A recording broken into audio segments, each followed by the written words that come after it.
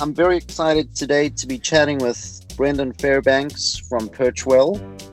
I'm going to let Brendan talk to you a little bit about the company. We're going to talk about real estate data, listing services, etc., etc. Brendan, welcome to On Site. Thanks for joining me. Thank you for having me. So, especially in light of what we're going through with this pandemic, hopefully you're somewhere safe and in a clean environment and all good. Everyone good from your side? Yeah, thanks. Everybody is. We're all working from home at this point. We were kind of prepared, so had time to prepare and make sure that it would be smooth and easy. So we're all good. Awesome. Let's keep it that way. I'm not going to talk to you about this coronavirus and pandemic. I'm talking about the things that I wanted to discuss before this.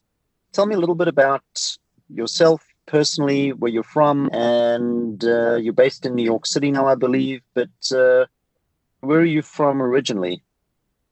I grew up in Bedford, New Hampshire, a small town. Moved to New York after college to work in finance, in investment banking.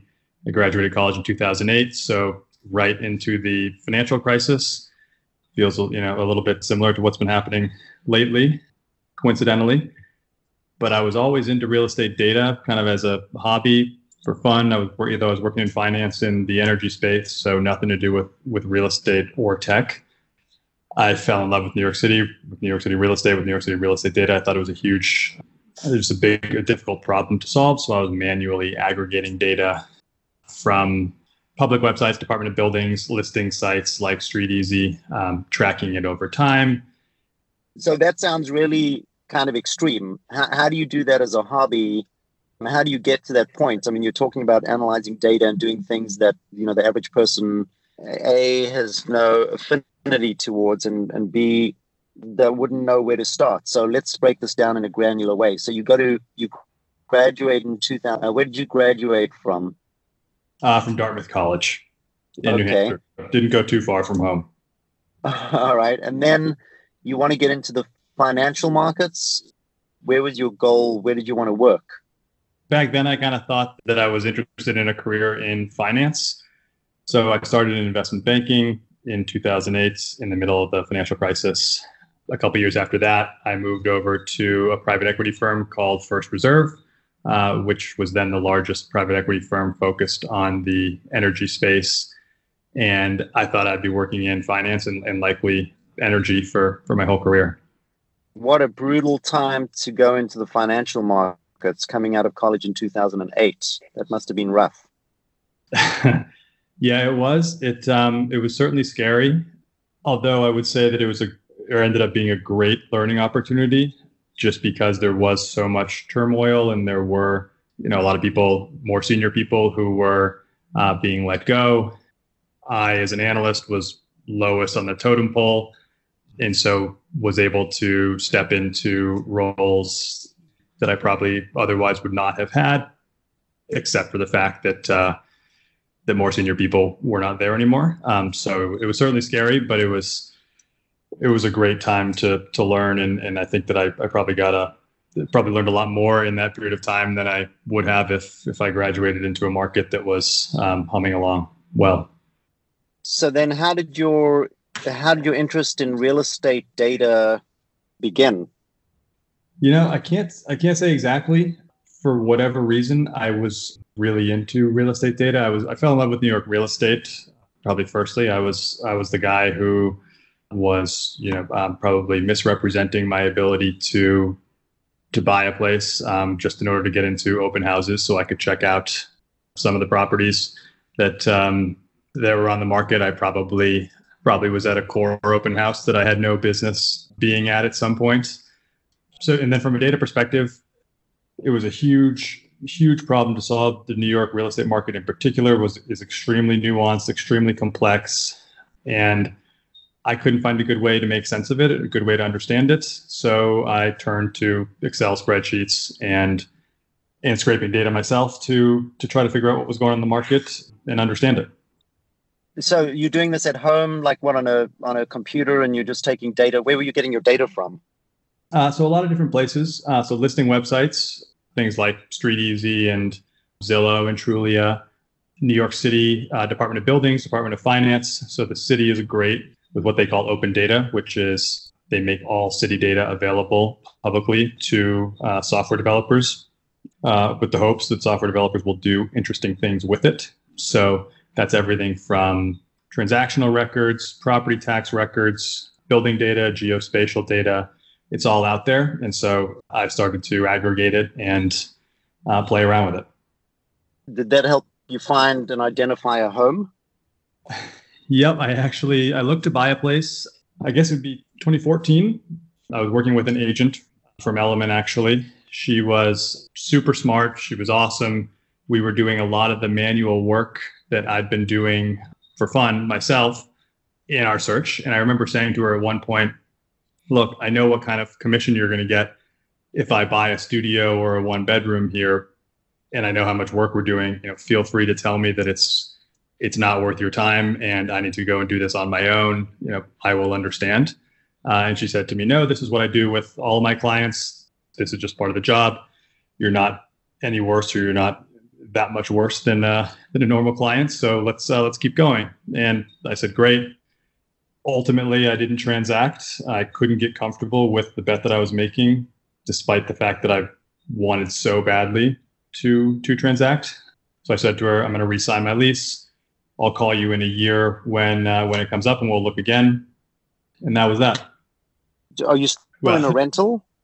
Still renting, yep. So in that intervening year, that's when I came up with the idea for Perchwell and quit my job and started on Perchwell. So needless to say, have not bought a place since then. I'm assuming you felt at that time there was no one source that you would need to make an educated decision to purchase a home. Exactly right. I thought that there's so many factors at play, especially in New York. There are huge differences between neighborhoods, between amenity profiles of buildings. In New York, it is incredibly expensive to buy. I was really just kind of shocked that there was no one source, or there was no, frankly, even set of sources that could give you the information you needed without a large amount of manual work in spreadsheets and with manual data entry and everything like that. Working with professionals, with agents was certainly helpful, but there was still a lot of work that I and the agent had to do manually to try to comb through all the data and try to understand anything and everything that we needed to understand to make such a large purchase. Why do you think that is? At that time, there was no one source, just because it's too complicated, so many data points? Yeah, I think that's part of it. I think in hindsight, it's shocking that there was not. And I think that we've been able to, at Perchwell, really start to build that. But as I look back and try to think about why that was the case back then, I think it was an extremely difficult problem to solve in the first place.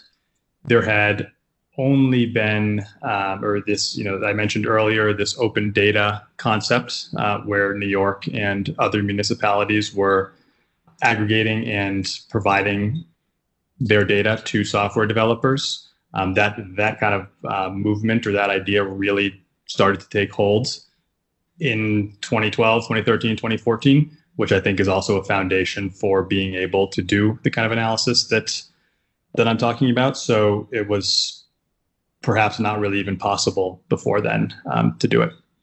So you start Perchwell. How do you start the company? What is your goal? What is your, and how do you fund something like this? What does Perchwell look like at those, at that early stage? So yeah, at the earliest stage, it was me in my living room. I kind of looked at this and said, there's a huge opportunity here. This has to exist. This needs to be put into the market. And I think that back then that I can do it. I had no background in technology. I was working in finance. I kind of said to myself, look, no seed investor or venture capital investor is going to write a check at this stage with no product to be shown, no connections in the industry, no validation or even proof that I know what I'm talking about at all. So I did not try to raise funding, and instead I self-funded with a little bit of money that I'd saved up over working in finance for 5 or 6 years, and got it off the ground that way. Whatever I couldn't do or teach myself to do, I worked with external third-party contractors, freelancers to do, and got a basic product into the markets. And from then, or at that point, then started to raise a little bit of venture capital. I mean, that's a really ballsy move. Like, what are you going through at that point? You know, you're in your living room, you're self-funding. I mean, like, that's a true entrepreneur story. What are you going through at that point in time? In retrospect, I should have been a lot more scared than I was. I was just naive enough to do it and think that I could actually pull something like this off. And as I look back and realize kind of just how close I was to the edge with, a few months of rent left in my bank account, for example, and thinking to myself that, okay, well, this is such a great opportunity. We're really going to knock it out of the park here. So when we need to raise funding, I'll be able to raise funding, immediately, was my thought. And that actually turned out to be the case, luckily, but it's highly unlikely, or that we were very lucky that actually turned out to be the case. So anyway, so I guess to answer your question, I never really thought that there was any question this would work. I was naive enough, optimistic enough to not really feel that there was a chance that there would be a major problem. But looking back, I certainly should have been more worried than I was. Yeah, I can relate. Sometimes ignorance is a good ingredient for success in the long term. I remember when you and I met and started working together, I think you said something to me like, this is probably going to be a lot harder than you might think or expect. It's a tough industry. It's a tough problem to solve. Just be prepared, more on a personal level. Wanted to make sure that I knew what I was getting into. And as I look back, you were exactly right. Yeah, well, I'm thankful that you were kind of ignorant at that point and forged forward, because we use your service. I mean, you guys are clearly the leader in data where we stand right now. So what does that look like? So you managed to get funding, and then when do you leave your living room and hire people? How does that happen? So we raised $1.5 million in seed funding at first, and we raised that on the premise. So we'd gotten a basic product into markets and some clear indications from agents and individual agents and teams that they'd be willing to pay for a premium version of the product. So the data visualization, the analytics, kind of everything that we now have, back when it was little more than an idea on a PowerPoint. And so with that, we were able to raise a little bit of funding. And yeah, like I said, left my living room. I think we hired up to a team of 4 people here in New York, all engineers, all focused on building the product. We started in a tiny little, 10 by 10 office with some desks crammed in.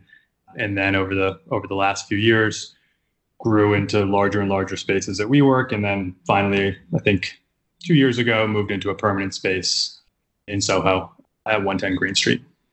Oh, 110 Green. That's where I started my real estate career as a rental agent almost 30 years ago. There's good energy in that building. That's a Tony Goldman building. It is. Yeah, it is such a cool building. I love it here. It's really cool, and it's got a lot of character, and it's really fun to be here.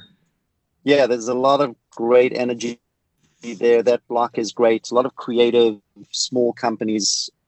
So what is the state of the data market right now? And by that, I mean, if I'm a buyer and trying to get accurate data, where do I go? What do I do at this point? And where are we in the evolution of this industry being able to provide insight to both real estate agents, buyers, and sellers? So you make a good point that it's not only data, but it's insight into that data, and it's understanding those data. And so to answer your question bluntly, where you go if you're a buyer is you go to an agent or a broker who's using Perchwell, because that agent in that case is going to have access to not only underlying data, but the tools that they need to make sense of those data and put those data into context for you in your particular situation as a buyer. We firmly believe here at Perchwell that you can have as much data as you want, or you can dump reams and reams of data onto a consumer or onto a potential buyer or seller that don't mean anything. It's all about making those data meaningful and useful and applicable to that buyer situation, which has to be done by a professional, by an agent. And so it's really important to not only have access to the data, but also be working with somebody who can help you understand those data and ultimately act on it. I believe we were your first client, if I'm not mistaken. How many clients, how many agents, companies are using Perchwell as of today? Yeah, so Core was our first, all the way back in late 2017 is when we launched with you. Today we're now at a few thousand agents still in New York City. We're now the largest listing system by listing volume here in New York, working with most of the top firms in the city who don't have their own internal listing system. So we've grown immensely since those initial days, and we're really excited about that and what we're doing going forward. So how do we go forward? I mean, I think you say something that really resonates with me. I mean, people definitely need a real estate agent who is knowledgeable, who knows the market, who has insight. Because real estate, unlike companies trading on a stock market where you have earnings per share and you can kind of quantify things in a much more mathematical way, there are a lot of intangibles in a piece of real estate, things that affect value that can't really be quantified. Things like your view, your location, the ceiling height, the level of finish, the orientation of the apartment. I think there are probably as many, if not more, intangibles in the value of a piece of real estate than things you can quantify on a spreadsheet. So that's where I see the role of the real estate agent and the expert real estate agent being valuable to both a buyer and a seller. How do you see the future of data in informing those things and helping assist both the buyer, the seller, and the agent make informed and educated decisions? Where are we going? So a couple of things. I think firstly, I agree 100% with your point that there's a huge amount of intangibles in real estate. And these intangibles mean different things to different people. So if we tried to quantify them, for example, you buyer number one may be willing to pay a $100 a foot, $200 a foot for a building with a pool, or for a building with a certain level of amenities. Whereas I, as buyer number two, am not willing to pay that for amenities XYZ because for me I can walk upstairs and don't need a doorman or a pool or anything else. So even as we do start to quantify items like that, it's going to mean different things to different people. So agents will have to be able to turn that information into something that's useful for their client in any given situation. Number two, I'd say that even with the tangible, even if we were to say that everything is quantifiable, which I don't think that it is, but let's say that for argument's sake, there is still a reason that, for example, attorneys pay lawyers to negotiate contracts, to defend against lawsuits, to initiate lawsuits, even though all of that information on the law, every single case that's ever been decided is publicly available, is online, is in theory, accessible to the consumer. But the consumer needs to work with a professional to understand that and to actually make sense of that and to actually use it for their given situation. Same thing applies with real estate. Real estate agents provide a professional service. They're in the market every day. They understand the nuances not only of the market and data, but also how to transact and just what's happening day to day. So that's where we are. And I think we're going farther in that direction. So agents really need to or agents have a huge opportunity to not only grow their businesses, but grow their businesses a lot more quickly than I think has been possible in the past, because there's access to this information that can really help them do their job and provide that high level of service more quickly, more efficiently to more clients. So it's kind of ironic. I think, you guys, by you guys, I mean data and data companies, who some were potentially looking to eliminate the real estate agent, it's almost like you've empowered the agent and are supporting them in the growth of their business and making it even more imperative for someone to have to hire a real estate agent to decipher and translate this data into, real life situation. Exactly right. And I think some of the new entrants into the space that have focused on either disintermediating the professional altogether or competing on price, cutting fees, have the underlying belief there has to be that the agent is not providing that level of value or not providing enough value to justify whatever fee it is they're collecting. And I would argue the opposite. Real estate transactions happen, for the average consumer once every 7.5 years, whatever it is. It's the largest transaction that consumer will have done in their lifetime to date. When they do transact, the stakes are super, super high, and they are willing to pay for somebody to help not only make sure that they don't make any of that no mistakes are made, but that they actually make the right decision. I believe that that's the value that the real estate professional provides. And what we're trying to do is, as you point out, is empower the professional to do that more quickly, more effectively, more easily, and for more clients. What is your opinion of Zillow and what you're seeing across the United States, where you have this, huge company that's got this huge market share? There are a lot of people talking about the inaccuracies of their data. I believe the CEO did a Zestimate of his property, and the Zestimate came out completely wrong. Where do you see the future of data nationally? What do you think of Zillow? Well, a couple of things. I think that they, Zillow, and they own Trulia now in StreetEasy in New York. They're an ad platform, an ad portal. They're an ad platform that sells their consumer eyeballs to real estate professionals, to real estate agents. They are, or companies like Zillow will always exist. They always have existed. So pre-Zillow, there was, there were other websites that in the beginning of the internet, and prior to that, there were classified ads and everything in newspapers. And reaching consumers is very important for a real estate professional to do with their listings, whether they're on the listing side or representing buyers.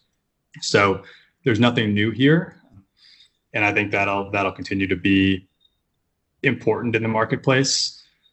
I think that, to your point about the Zestimate, I mean, it's a great point, or a great indication as to just how important it is to have professionals, real estate professionals, real estate agents who can make sense of these data for their consumers, for their clients. Because even as as great as Zillow is, and it's an incredibly great technology, great company from everything that I know, mistakes like that still happen, or mistakes like that can happen and do happen. And it really is important to be working with somebody who can cut through all that noise for you. And again, that's a pretty obvious or large or egregious example. So imagine what happens in cases that are a little bit more nuanced, or that may not be as obvious as that. Yeah. So you've been working very closely, I guess, with the local New York community, brokerage community, and we've been incapable of putting together an MLS and having a unified system. What are your thoughts on that? We are working closely not only with brokerages here in New York, but also very recently announced a deal with REBNY, the Real Estate Board of New York, which is the trade association that represents residential, real estate professionals here in the city, to actually take over their back-end clearinghouse system. So although there is not technically an MLS, REBNY's RLS acts effectively as an MLS. It is a clearinghouse for listing information. It is how brokerages share information with one another. The difference between the implementation here in New York versus other markets outside of New York is that REBNY acts purely as a clearinghouse, and brokerages can choose from a few different technology vendors what front-end system they want their agents to be able to use. So there is not one unified system that everybody's looking at. I actually think that that's a good thing, because what it does is it allows, first of all, new companies like Perchwell to come into the space where we would not have been able to if in order to come into the space, we had to convince the entire market to use our solution, it would have been basically impossible. And so what this does is this gives brokerage firms choice, and this encourages innovation and helps avoid a situation where there's, maybe some entrenched vendor or provider that is so entrenched and has been entrenched for decades that they know that they can't be removed or can't be taken out without significant pain among the community. And so they rest on their laurels, they don't innovate. And ultimately, in that case, it's the real estate professional, the agents, the brokerages who suffer. Where is the one place the consumer should be going today to get their data? I'm the Brendan of, looking for an apartment. Let's say I have a real estate agent, but I also want to do my own due diligence. Where do I go? I know that, StreetEasy was a powerhouse, but I know that a lot of listings are not being fed to StreetEasy. A lot of the data was not correct. Is there one place that someone can go, or are we still in a disarray which needs to be resolved? Yeah. So to your point, right now, especially given some dynamics within the industry, StreetEasy has become arguably less reliable than it was when I was doing this work manually and looking to buy myself.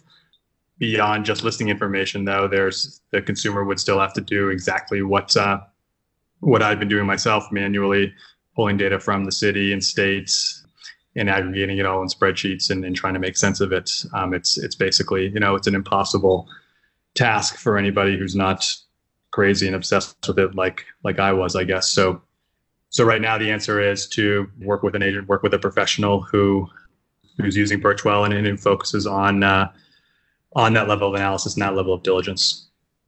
Yeah, to the listeners out there, I promise this was not an endorsement that I planned, but thanks for the endorsement. So how are you doing now? Like, what does Perchwell look like now? And how are you managed? Do you guys have like a plan for the next couple of years? Do you have enough money to continue this initiative, to build the company? How are things looking? Yeah, so we're really optimistic about what's happening now, later this year, and next year and the following. So we really are of the philosophy that in something that's as inherently local as real estate, it's imperative to get it right, really right in your home market before trying to take that model outside of your home market. So we focus really on honing not only the product, but also relationships with clients, agents, users here in New York, make sure that we are providing them with all the tools, with everything that they need.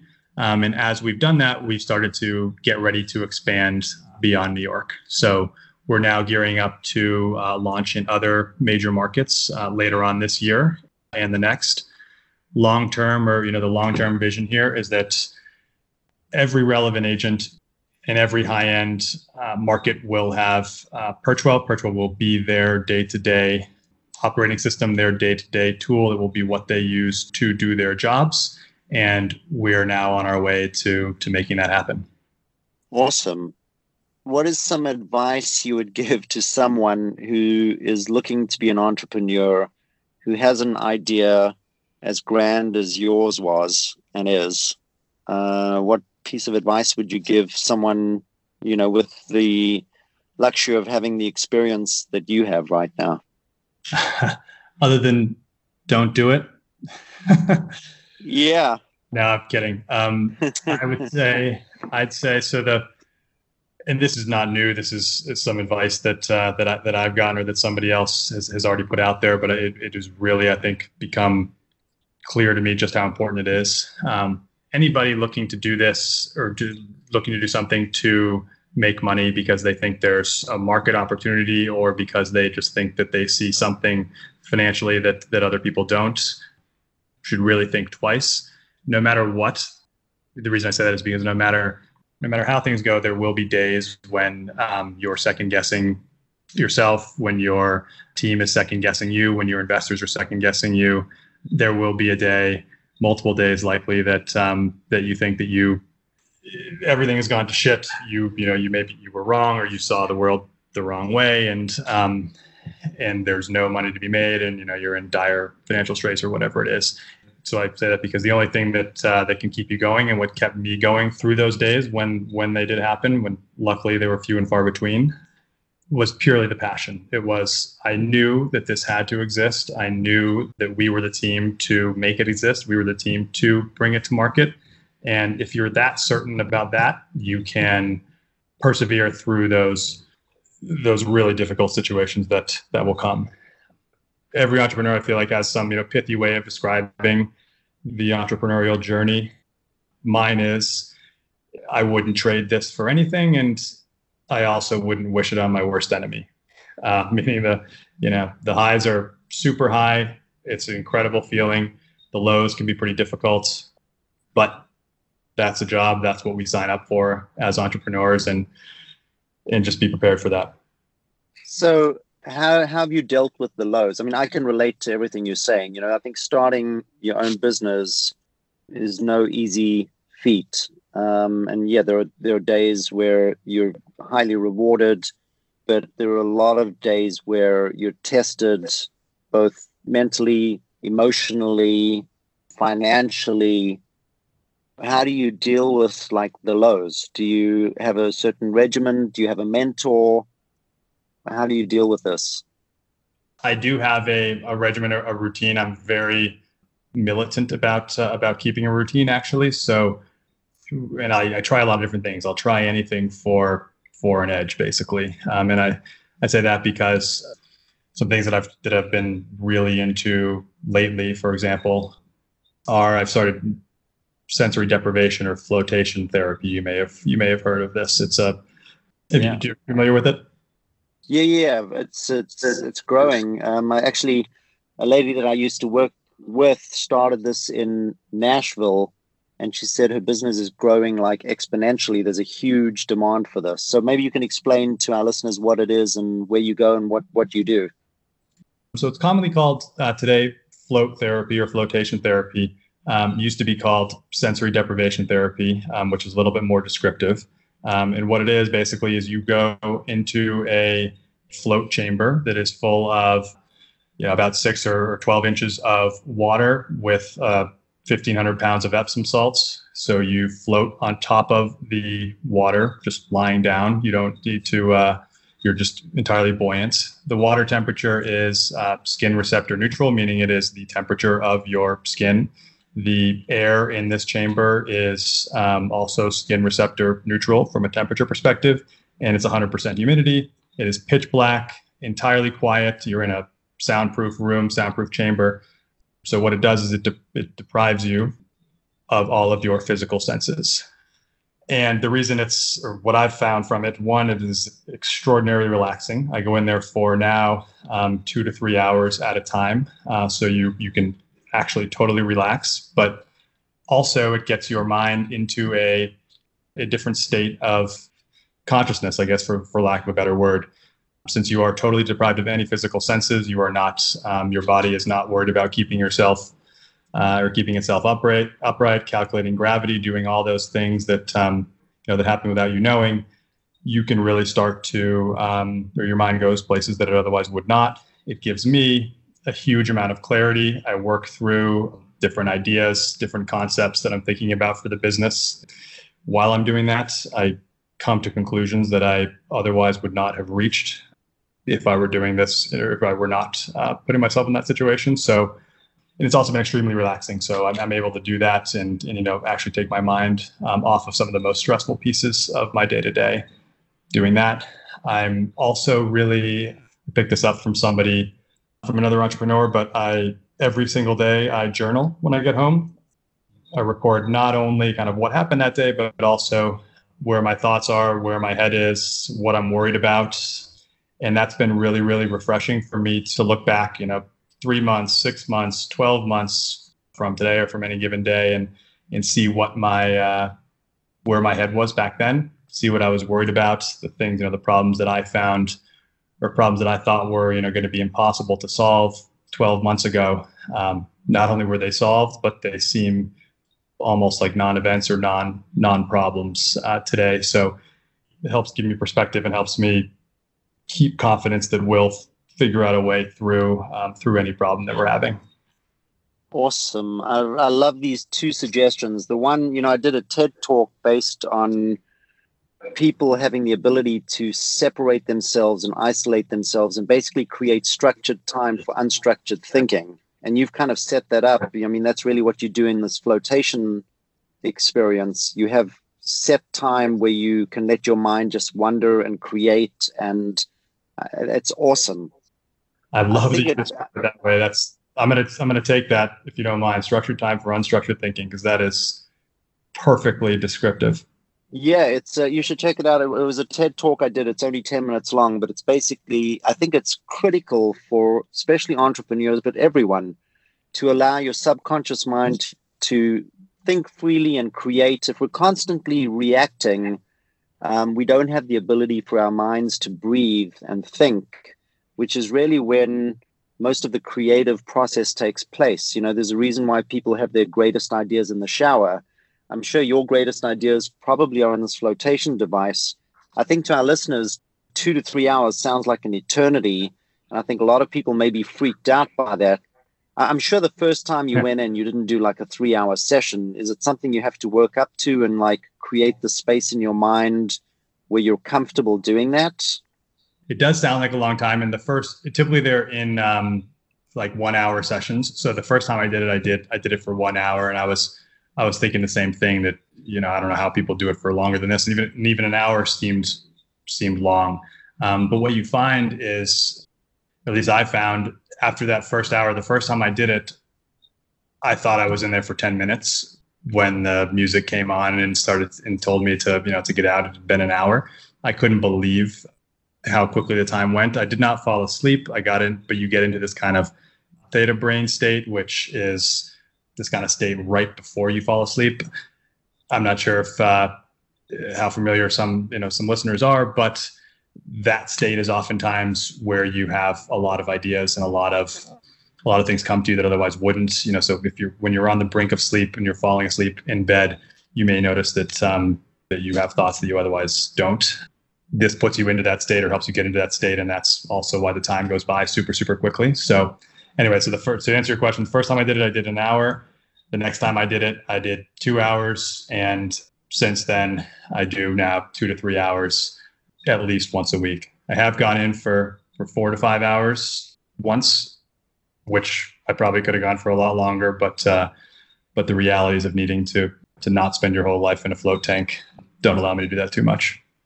So what are you? You're in a bathing suit, I guess, and you go into this water solution? No bathing suits. So you go in totally nude. And there are two different kinds. There's kind of a chamber, which is, I think these chambers are typically like 8 feet by 12 feet. It's got, I'd say, 12 inches of water plus like 1,500 pounds of Epsom salt. So you float on top of it like you would on the Dead Sea, for example. Totally nude, no sounds, no lights, no anything.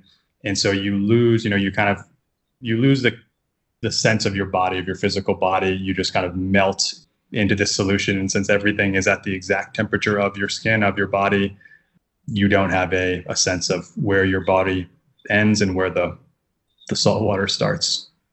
Don't you get all pruny? I mean, if you stay in the shower or a bath for 20 minutes, you get your skin shrivels up. Aren't you like an olive when you come out? I thought the same thing. You're not. I don't know if it's the salt or what it is, but you're not pruned at all. Awesome. So I've never tried it. I know it sounds amazing. I'm definitely going to give it a shot. I meditate quite a bit, and I think this is like a combination of like the opportunity to meditate. I think it's got a lot of the incredible things that, and benefits of like setting yourself up to think, free your mind, but also meditate. Sounds amazing. Let's talk about the journaling for a second. So when do you journal? At the end of the day, what is your system for journaling? And then when do you go back and read what you've written? So I do it at the end of the day. And the reason that I started, back when we started to work together a couple of years ago, a few years ago at this point, I try not to work or stay at the office as late anymore, but I'd be at the office until 9, 10 o'clock at night. And I'd be just go all day, phone calls, meetings, putting out fires. And so I never had the time to even reflect on what was happening during the day, during that day. And I'd get home, I'd take my dog for a walk around the neighborhood, and that's when I would start to reflect on the day. And I think to myself, wow, this is incredible. I can't believe that happened, or that I was in this meeting, or that this client or potential client got in touch with us. This is awesome. I don't want to forget this. So let me start writing it down. Let me start journaling. And so that was the reason I started, because I knew this was going to be an incredible journey. And I wanted to be able to look back and see what it was like from my own perspective. And now it's something that it helps me not only keep track of what this has been like. It's been an incredible ride, but also it provides a source for me to go back and read about where my head was. So I go back, really sometimes if I'm trying to solve a big, or I'm in a particularly difficult situation, or trying to solve a particularly big problem that I think is going to be tough to solve, or is going to be the one that we can't solve, I'll go back and find the other 10 examples when I wrote in my journal that, okay, this is the big one. This time it's different. I don't know how we're going to get through this, to just give me that confidence. And then sometimes I just go back and read for the hell of it, because it's pretty entertaining to see how far we've come. That's awesome. I think it's inspiring and humbling at the same time. This has been such a ride. It's still surreal to me. I still cannot believe sometimes that that the work that my team and I do every day is used by people. Used by your agents to help them do their job.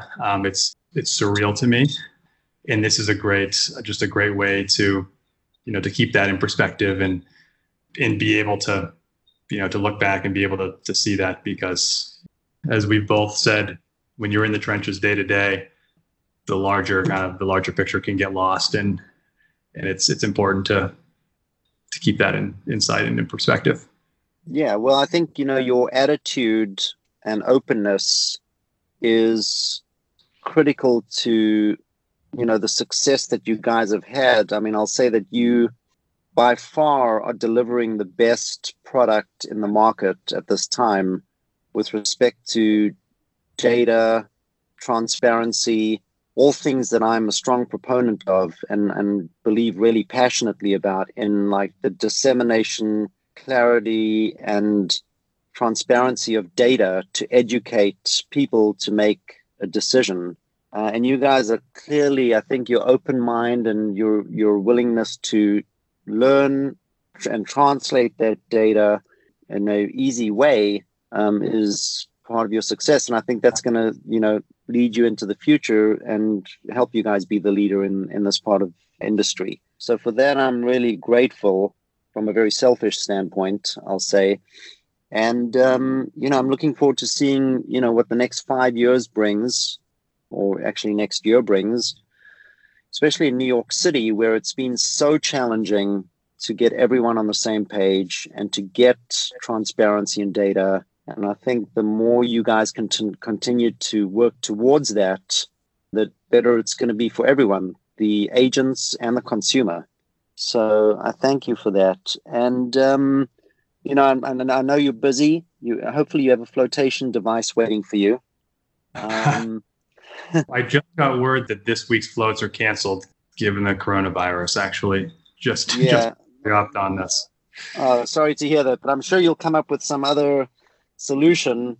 Make sure you keep structuring unstructured time for thinking. And, I want to thank you for getting on the phone with me and talking and sharing your personal challenges and struggles. And we'll definitely want to touch base with you in the next couple of months to see how you're doing. Any parting words of wisdom? So one point that you made, actually, that I think is super important about just our, Perchwell's willingness to not only hear from agents, from brokers about what their needs are, but then also, act on that and incorporate that into the product. It's obvious, it's a truism, should go without saying, but I don't think it actually does in practice. Your customers, your clients will tell you what they want. The art is, hearing it, listening to it, digesting it, really truly understanding it, and then incorporating it into the solution that you deliver them. I think that's a huge focal point of everybody at Perchwell.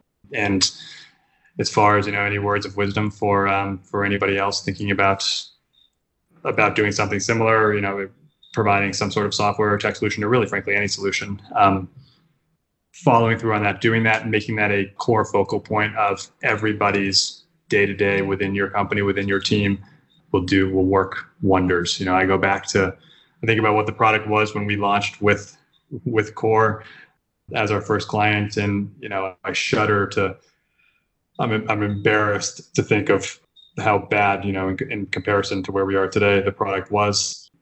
But we all knew that it would get better every single day, and that's our job. And I'm so grateful that you were not only willing but happy to take that leap with us, because we've come a long way. Yeah. I mean, thank you for taking the plunge. I mean, everyone has to begin somewhere, right? So you have to have a faith and a belief and a commitment and a passion to start somewhere and have the vision to see where it's going and believe in that. And you guys have done that. And yeah, we're by your side, and I'm very grateful for the work that you've done, and look forward to continuing the journey. So thanks for taking the time, Brendan. And really appreciate you taking this time to share your experiences and insights.